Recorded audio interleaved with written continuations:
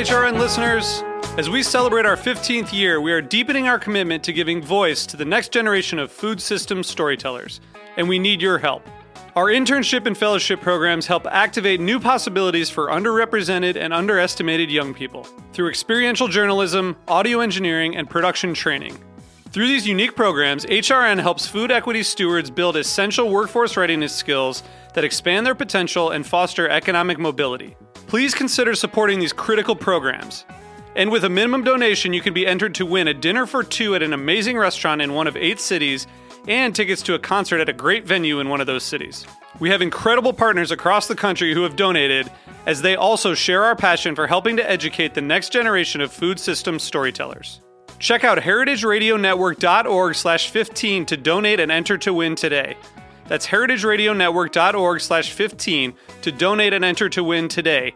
And make sure you donate before March 31st. Thank you.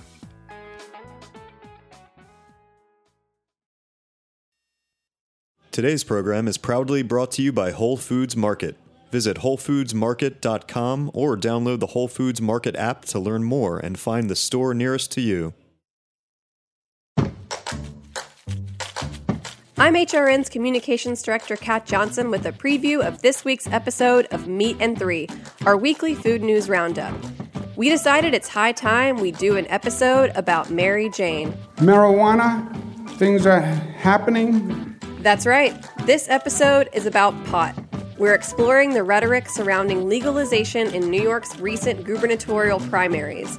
And a cheesemonger turned cannabis consultant shares the tricks of the trade.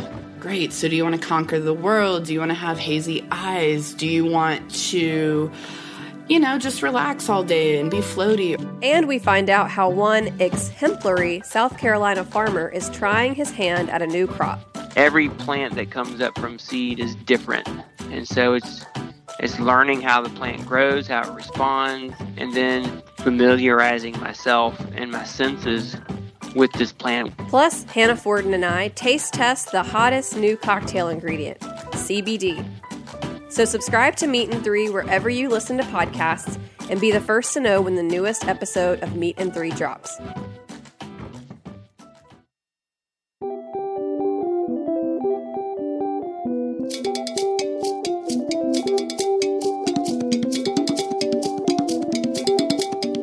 Hello and welcome to Food Without Borders on Heritage Radio Network, a show about food, politics, and identity. I'm your host tonight, Leah Kurtz, and we have in the studio with us Surbhi Sahni of Sar Indian Bistro, and she's also been a chef in New York City for over 18 years and been working in the culinary field for over 25 years. Surbhi, thank you so much for coming. Thank you for inviting me. Yeah, welcome. So we're just going to get right into it. What is one of your, first maybe like food memories? What got you interested in devoting your life to food? I don't know if... Okay, so earliest food memories in terms of eating is very different. Yeah, the eating comes before the cooking, right? We'll start there. I don't think my memory is going to necessarily, in terms of cooking, going to be I really liked it because I didn't like cooking. I was just kind of forced into it because my mom was very sick and I just had to cook to keep the family kind of going. From a very young age, say like 10, 12, I was just already involved in doing household things. But in terms of like just kind of getting involved in the industry, so my dad is an artist in India and he paints. So my main goal always was, I'm going to be an artist. I'm either going to paint or I'm going to sing or I'm going to write, or it's going to be one of those hemispheres of things that I'm going to kind of end up doing. Not that I worked towards it, but that was in the dream world. That is what I was doing. And then my dad had an exhibition in one of the hotels called Sheraton at one point. I ended up going there for this exhibition opening. And this was the first time I saw a hotel with like these beautiful glass shelves and the marble floors. And then I was just like, oh my God, I need to be working here. And where in India was this? This was in Delhi. Okay. And so then I remember I turned to my father and said, I'm going to do hotel management and I'm going to become a chef. And at what age was this realization? 17. Okay. So, I was still also applying for art schools. But it was a little too late because I started working towards my art stuff a little later in India competition and stuff.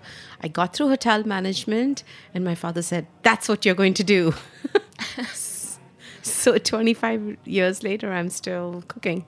Wow. And so what was that trajectory of like, you did your degree in India? Mm-hmm. I did my degree in India. And at that point, I was actually seeing someone who was very anti me becoming a chef because there were not that many women chefs in the kitchen. When I joined hotels in Delhi, I think in the entire Delhi, which is a lot of hotels, there might have been maximum 25, 30 women in the kitchens. So I was one of those rare girls that was like, bravo, I'm going into it. It was me not knowing what is it that I'm entering. But yeah, there was not... I was also really lucky because when I started working at the Sheraton, there were these two women chefs at the Sheraton itself that started a women's kitchen at that time in the year 1995 is what I'm talking about. They started a women's kitchen and they were trying to find as many women that were there in the kitchen. There were not that many. So we had an all-women's kitchen and an all-women's restaurant in the front.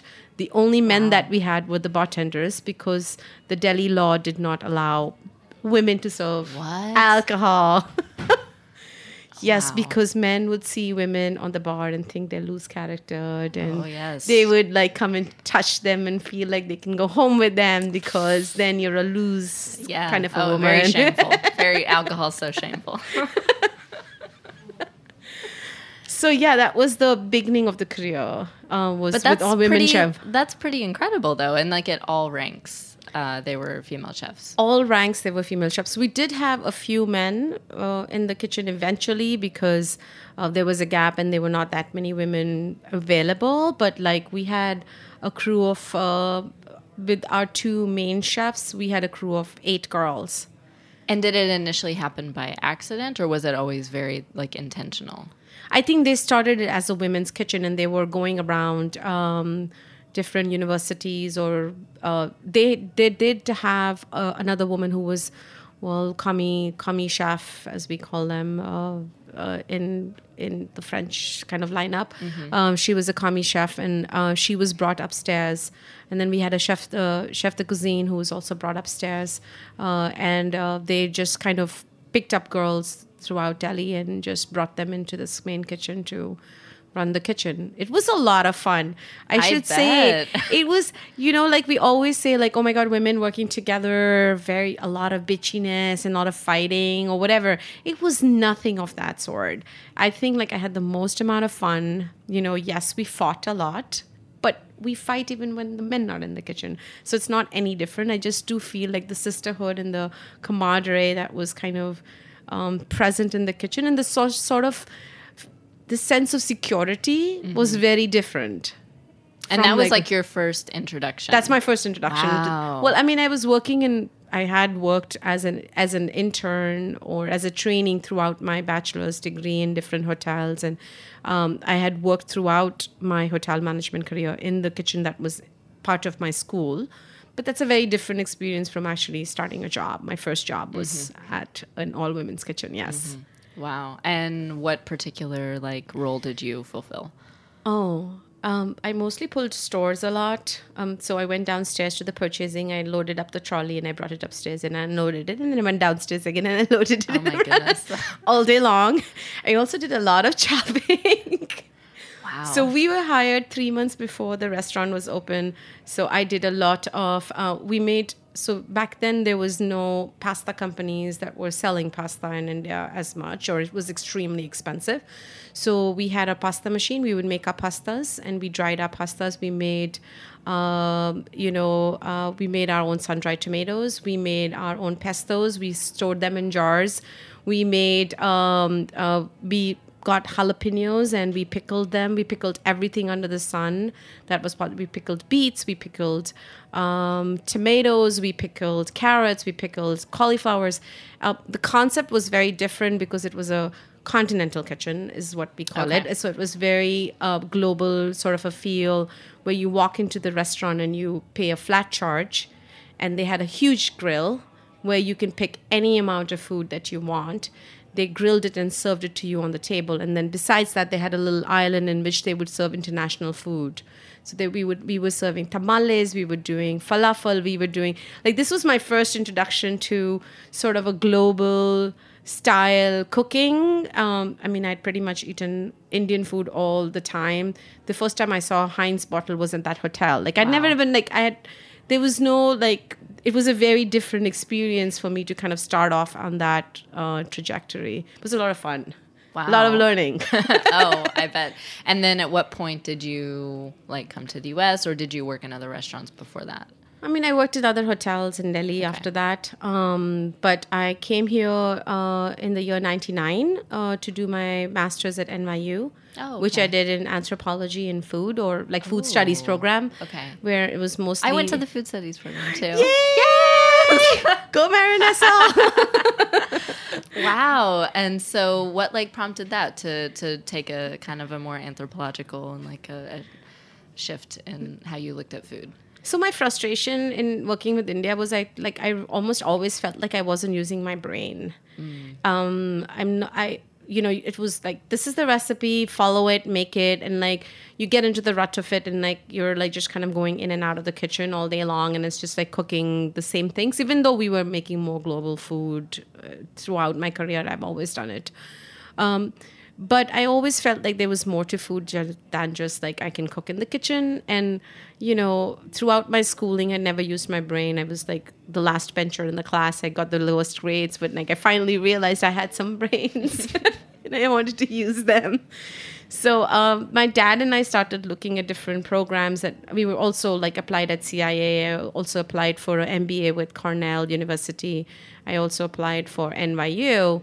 I got through all the schools that I pretty much applied to. And then when I came here and I went to NYU and I just started studying, I felt like something in my brain just kind of opened up. And I was like, wow, there's all these things about food that I'd never thought about, because back then, there was not even a food section in India in the newspapers. That's the time period we're talking about. Yeah. And I remember the first class that I sat in, and I think it was Amy Bentley who was holding the session for the class. She was like, the most important thing is that you have to do is that you have to read the Wednesday New York Times every week. And I was like, what is that?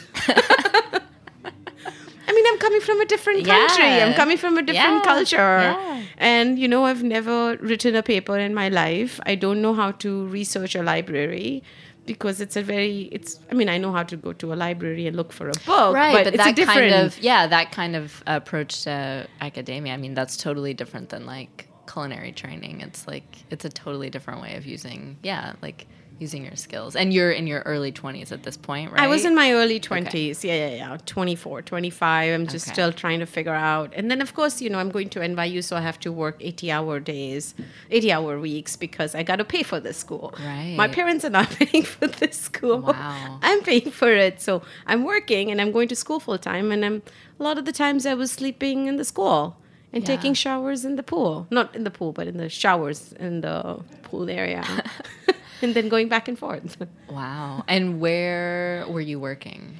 So I was working at a place called, I'm legal now, so I can talk about it. Okay. Because I worked illegally. Okay. But I was working at a place called Between the Bread. Okay. And they used to be, back in the 80s, they were the number one catering company.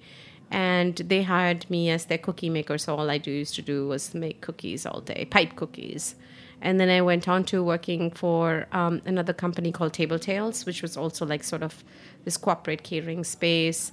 owned by a woman owner, and she was very supportive of me and has stayed a friend throughout the years, and just has like helped me in very different ways in terms of thinking process and stuff like that.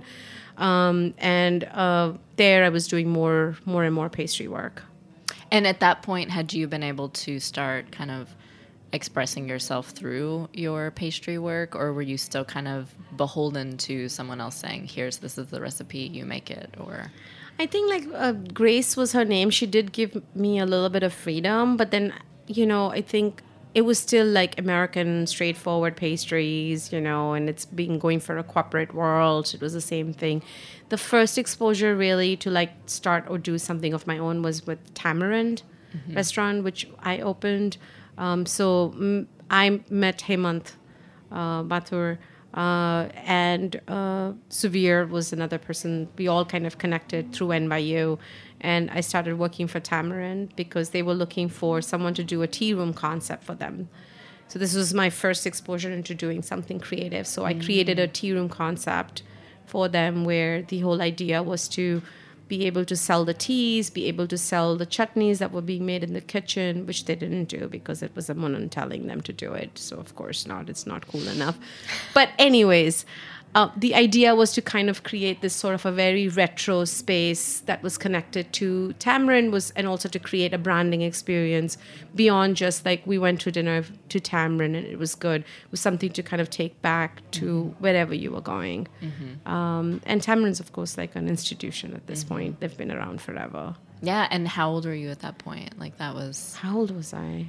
25, 26. Okay, so that was like around the same time. Around the same time. And everything was happening quickly. Yeah, it sounds like it. And did like your academic work kind of, were the two informing each other, or? I definitely think so. And also I do think that going to NYU helped because I actually started reading more and more about the food world and what the influences were. I also had this sort of a realization. So like for many years, in growing up in India, the experience is very different, right? So when I started working in the hotels, I never wanted to work in the Indian kitchen. That is the worst kitchen you're going to be. Like, that's the whole colonial experience of us as Indians, where we don't respect where we're coming from, what our roots are. And this is also 90s, right? Now it's a different world, but I'm talking 90s. And never wanted to work in an Indian kitchen. I wanted to work in a French restaurant. I wanted to go to CIA, or I wanted to go to Switzerland and train under some Swiss chef and, be the haute culture, couture, whatever the word is, chef. And that was my dream. And then I came here and I started, reading these books that were given to me or assigned to me at NYU. And I started thinking about Indian food. It was so irritating because I kept going back to it.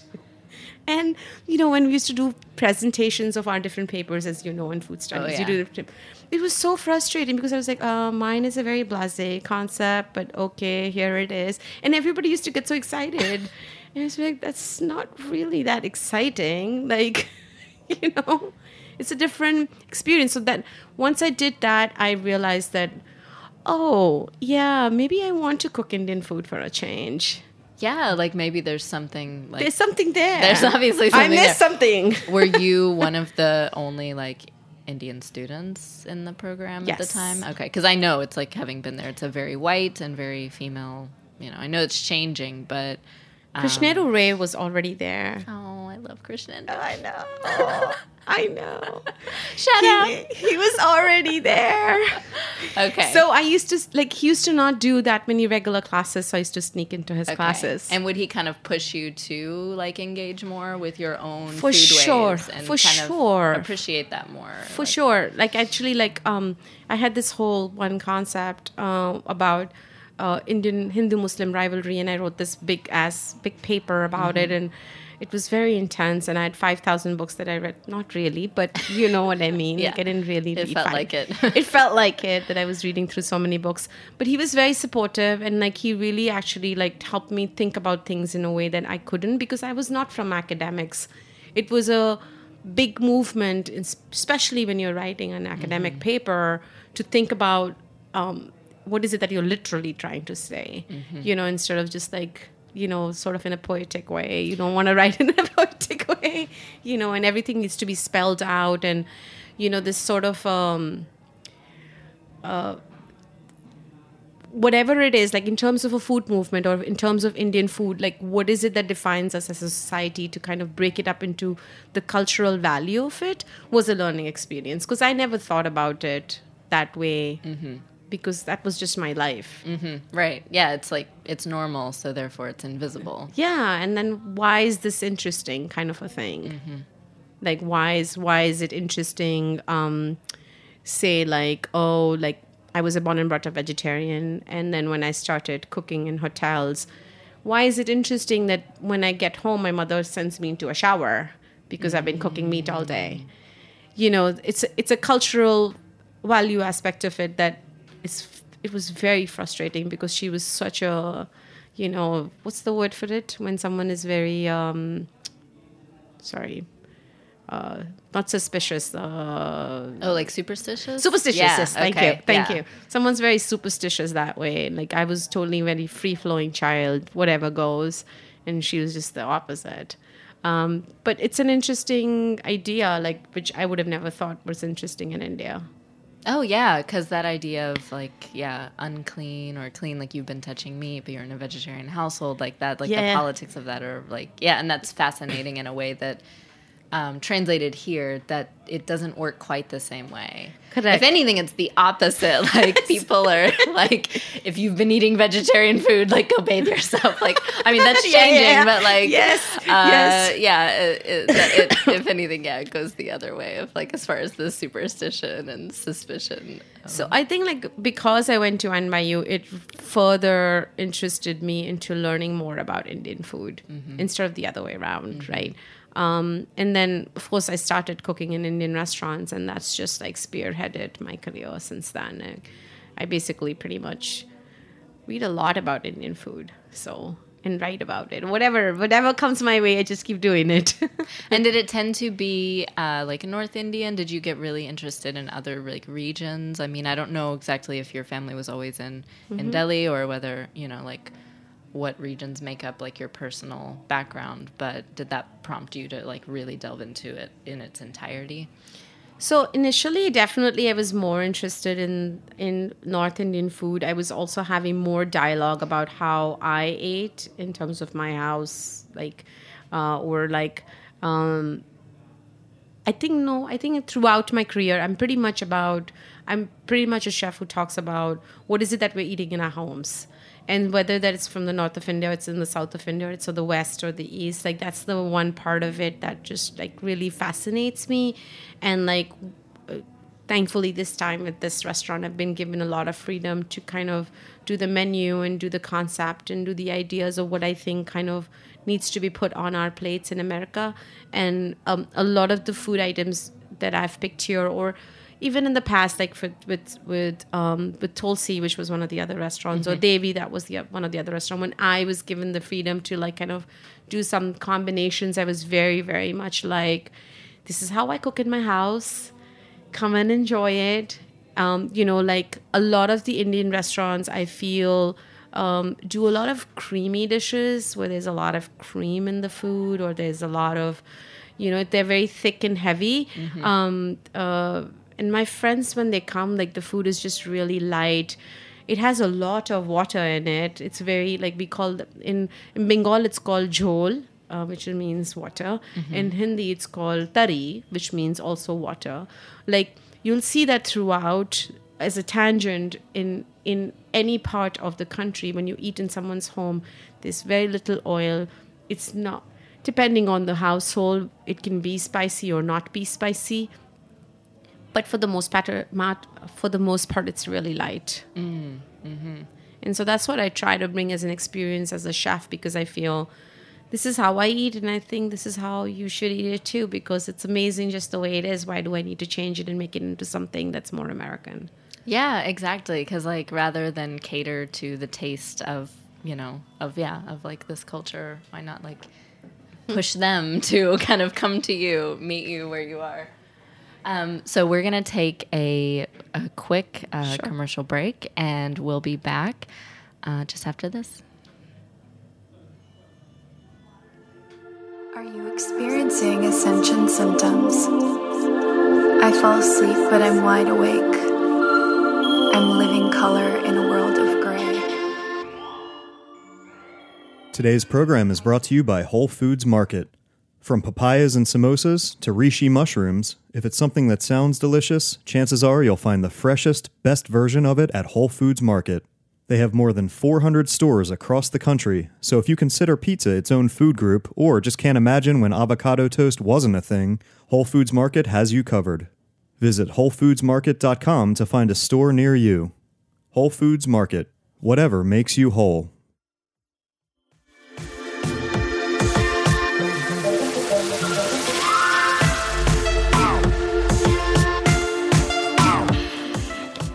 Welcome back to Food Without Borders on Heritage Radio Network.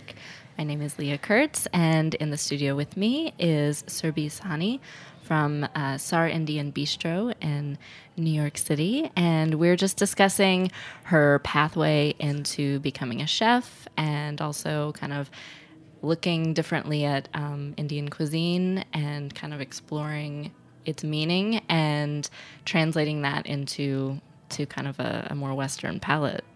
Wow, you made me sound so cool.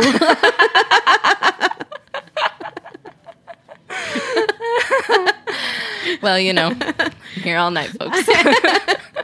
No, but really, let's get back into that because I'm curious as to kind of, you are the creative director at SAR, and so I'm interested in how you chose some of the dishes. You said you were talking about the desire to, really look at different regions and not what would be in a restaurant, but what are people eating in their homes and how different that flavor profile is from what people think of in the U.S. maybe when they think of Indian food and how you, how you get to play with that.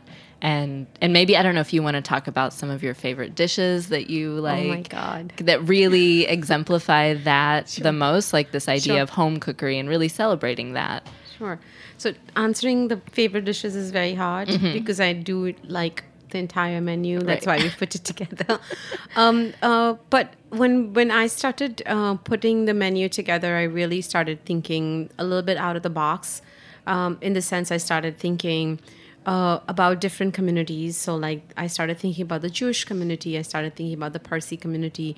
I started thinking about the Bengali community. I also started thinking about the Marwari community. I still haven't done Orissa and Assam, which is my to-do list in the next kind of changes in the menus.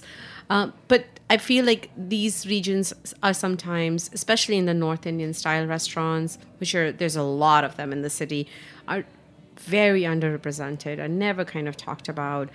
So for example, Bengali food is becoming, I'm also learning it as I'm, I think that's one of the true special experience of being an Indian chef or being an Indian chef here in New York is that I'm also learning as I'm kind of going, as I'm kind of finding myself and as I'm pushing the boundaries. Oh, I want to try this kind of food and I want to bring it to this platform. That experience for me is also really a learning experience. So I'm growing with the entire thing.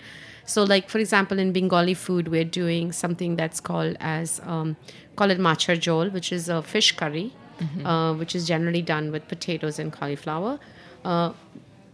And I'm serving it with patol bhaja, which is these, it's like a summer squash, but it's a baby summer squash, no bigger than my finger. And this is fried in some mustard oil and just some salt and pepper. It's as simple as that. And it's served with some plain rice. And that's just the dish. There's not that much of complication in terms of the flavorings of the dish. Even in the fish, there's when I'm cooking, there's a total of 5 or 6 spices, which is when we think about Indian food, we're oh my God, I cannot cook Indian because there needs to be so many. Of spices. Yeah. I do have that one dish that has hundreds of spices. Not 136, but just 36. Yeah, only 36. But that's one of the rare dishes that we have. Or we're doing these latkas, which are called cauliflower latkas, which is from the Jewish community, which is pretty prevalent in India and is never represented or shown in any of the Indian food, and has influenced a lot of the cooking that happens in Goa and also a lot of the cooking that happens in West Bengal.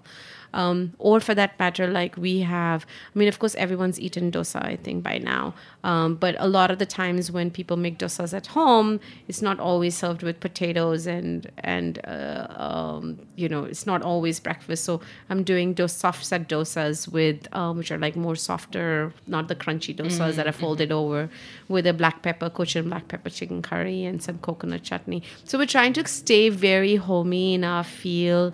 The dishes are kind of made exactly how they should be made. So like if it's a black pepper chicken and it calls for these following ingredients, then we follow those.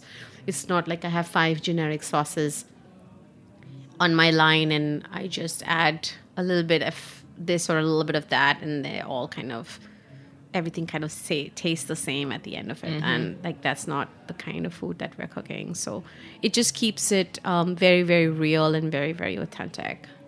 And then we're also, I mean, at the same time, we're of course like doing some experimental stuff at the restaurant where, for example, we're doing eggplant bharta, which is the eggplant dish, which is smoked eggplants and it's cooked with spices.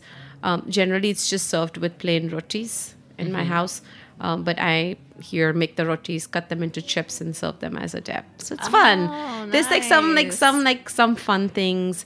Or we have a mushroom risotto. Like my daughter is of course born here, and she really hates me because I make. She doesn't hate me. She really is frustrated because I make Italian food Indian style. Ooh. So this is an homage to my daughter's frustration. So she'll say, "You made Italian. Why do you have to put green chilies in everything?"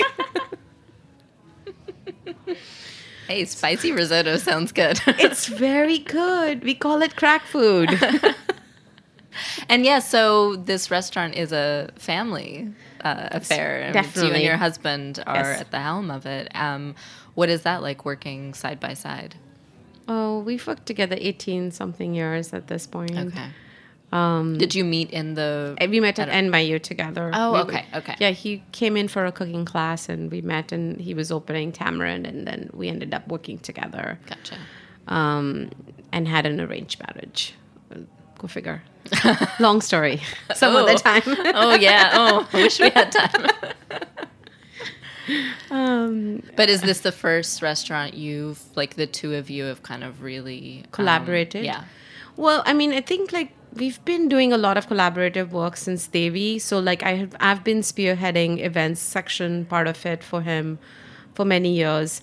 I mean, I'm known as a pastry chef, but really I've just kind of done mainstream cooking all my life. It's just, I guess people like that logo of pastry chef. I'm a little frustrated by it, but no pun to doing pastries. I enjoy doing pastries. It is something that I've done for so many years. But I've also done a lot of savory cooking since I did it at Devi. Then at Tulsi, I did a lot of the menus with him in collaboration with him. I've done a lot of back-end work with him at this point. And yeah, like that is... I mean, that's totally a thing, right? For women to kind of get pigeonholed into pastry and then like kind of kept there. And so it's no wonder there's some like feelings around that. Do you want to talk about this? Yeah, sure. It's not a frustration against him. I do feel that the industry overall basis, first of all, most people don't know because it's not being projected that way. And then I've also done a very bad job of not really going out there and talking about myself. It's not something that I'm very good at. You're doing a great job. Thank you so much. I got my flag on. My friends have said, you better host the flag today. But yeah, sometimes it feels like it's not always easy to talk about those frustrations because not everyone wants to hear that. We definitely want to hear that here. We love to bitch. You're basically trying to put me in a lot of trouble, and I'm happily taking it on. I think like the industry overall basis doesn't like to sometimes talk about the amount of work that is done by women, period. It's got nothing to do with just my circumstance. That's a running dialogue overall basis. I mean, if you really think about it, how many Indian women chefs are there in this country? There's only 2. There's me and there's Mani Chauhan. That's it. There's no other Indian woman chef. And I feel like as other women chef organizations, they should be like talking, when you start talking about immigrant women that have moved from one country to another and have done the amount of body of work Mani or I have done, I don't think there's that much representation on a mainstream level. That's just the truth of it. Yeah. And I mean, in the past few years, have you been more emboldened to talk about these things? Like, as like, you know, activism has kind of taken a role in our lives, as conversations around inequality in the culinary world, and whether it's, you know, sexism or racism or, you know, xenophobia or all of those 3 combined, like, have you felt more comfortable discussing those things? I think I definitely do. I'm also in my 40s now. So you don't give any fucks. Yeah, I don't give any fucks anymore.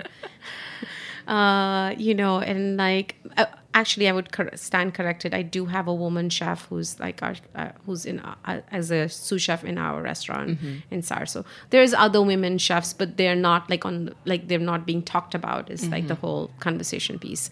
I think like I'm not scared anymore.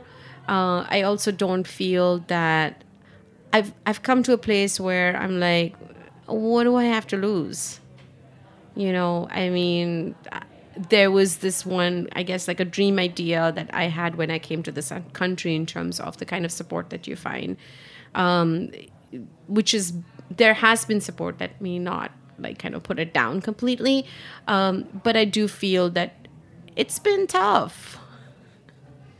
It's been tough. It's been tough to survive. It's been tough to survive as in, even in terms of like Indian food, like representing Indian food and doing an Indian restaurant, even in terms of operating an Indian restaurant, even in terms of thinking about how well an Indian restaurant does in comparison to an American restaurant, even in terms of like how many people really talk about Indian food in an authentic sense, right? Like not, you know, in a generic sort of a sense, in the sense that how many media people that come in to an Indian restaurant or an Asian restaurant or a Chinese restaurant or a Japanese restaurant and review the restaurant, do they know that much about the food that they're writing about? That's always my number one question.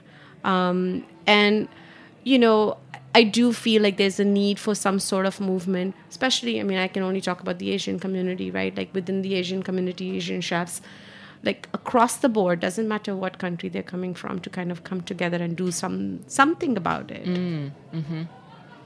Yeah, I'm flag hosting. Leah, don't give me that look. do something about it. I don't know.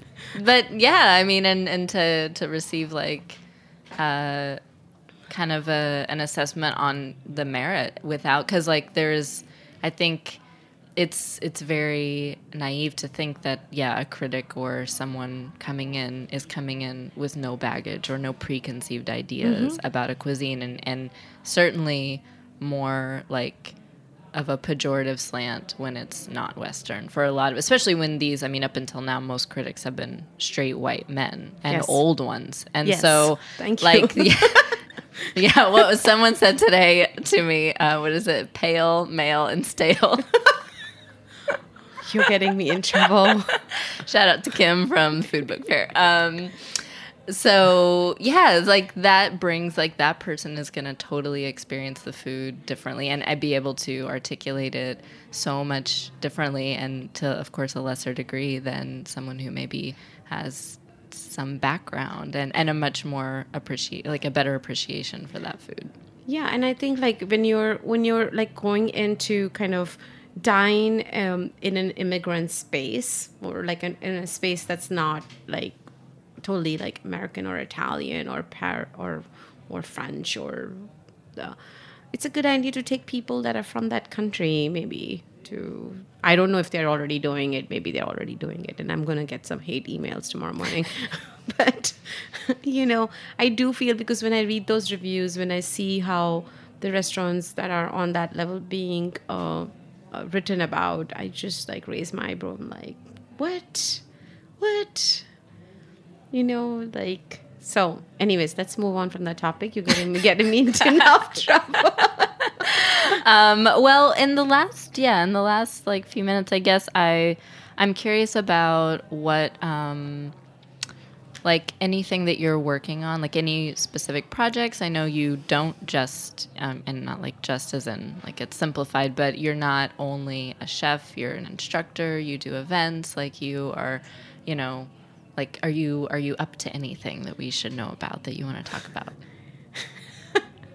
So I'm doing two major things right now. One is that, of course, I am increasingly focusing on our catering division and really spearheading that aspect of it.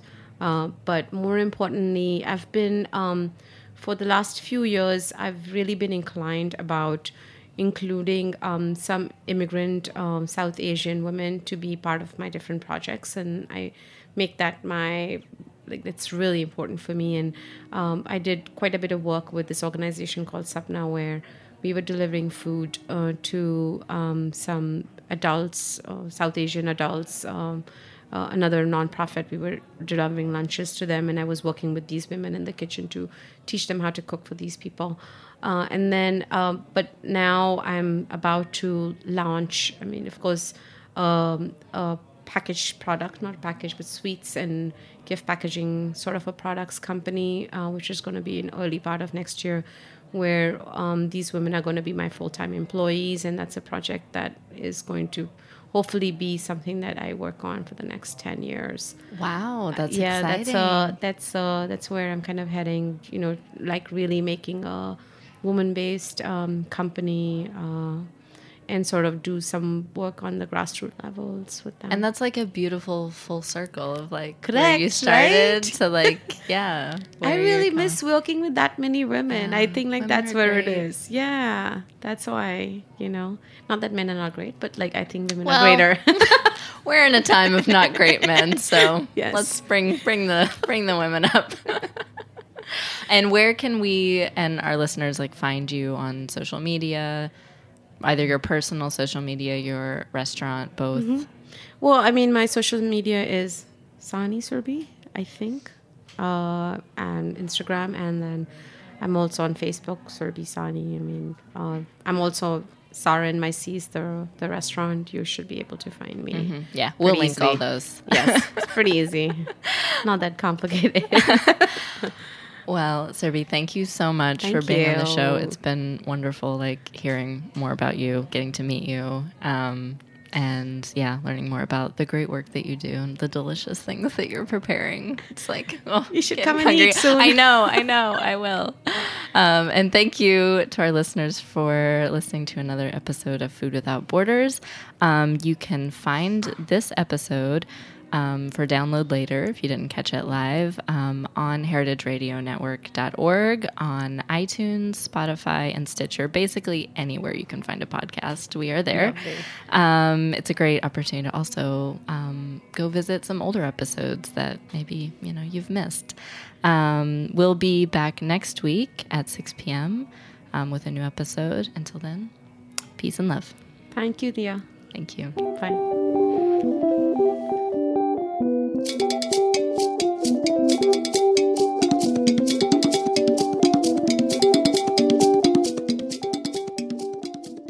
Thanks for listening to Heritage Radio Network, food radio supported by you.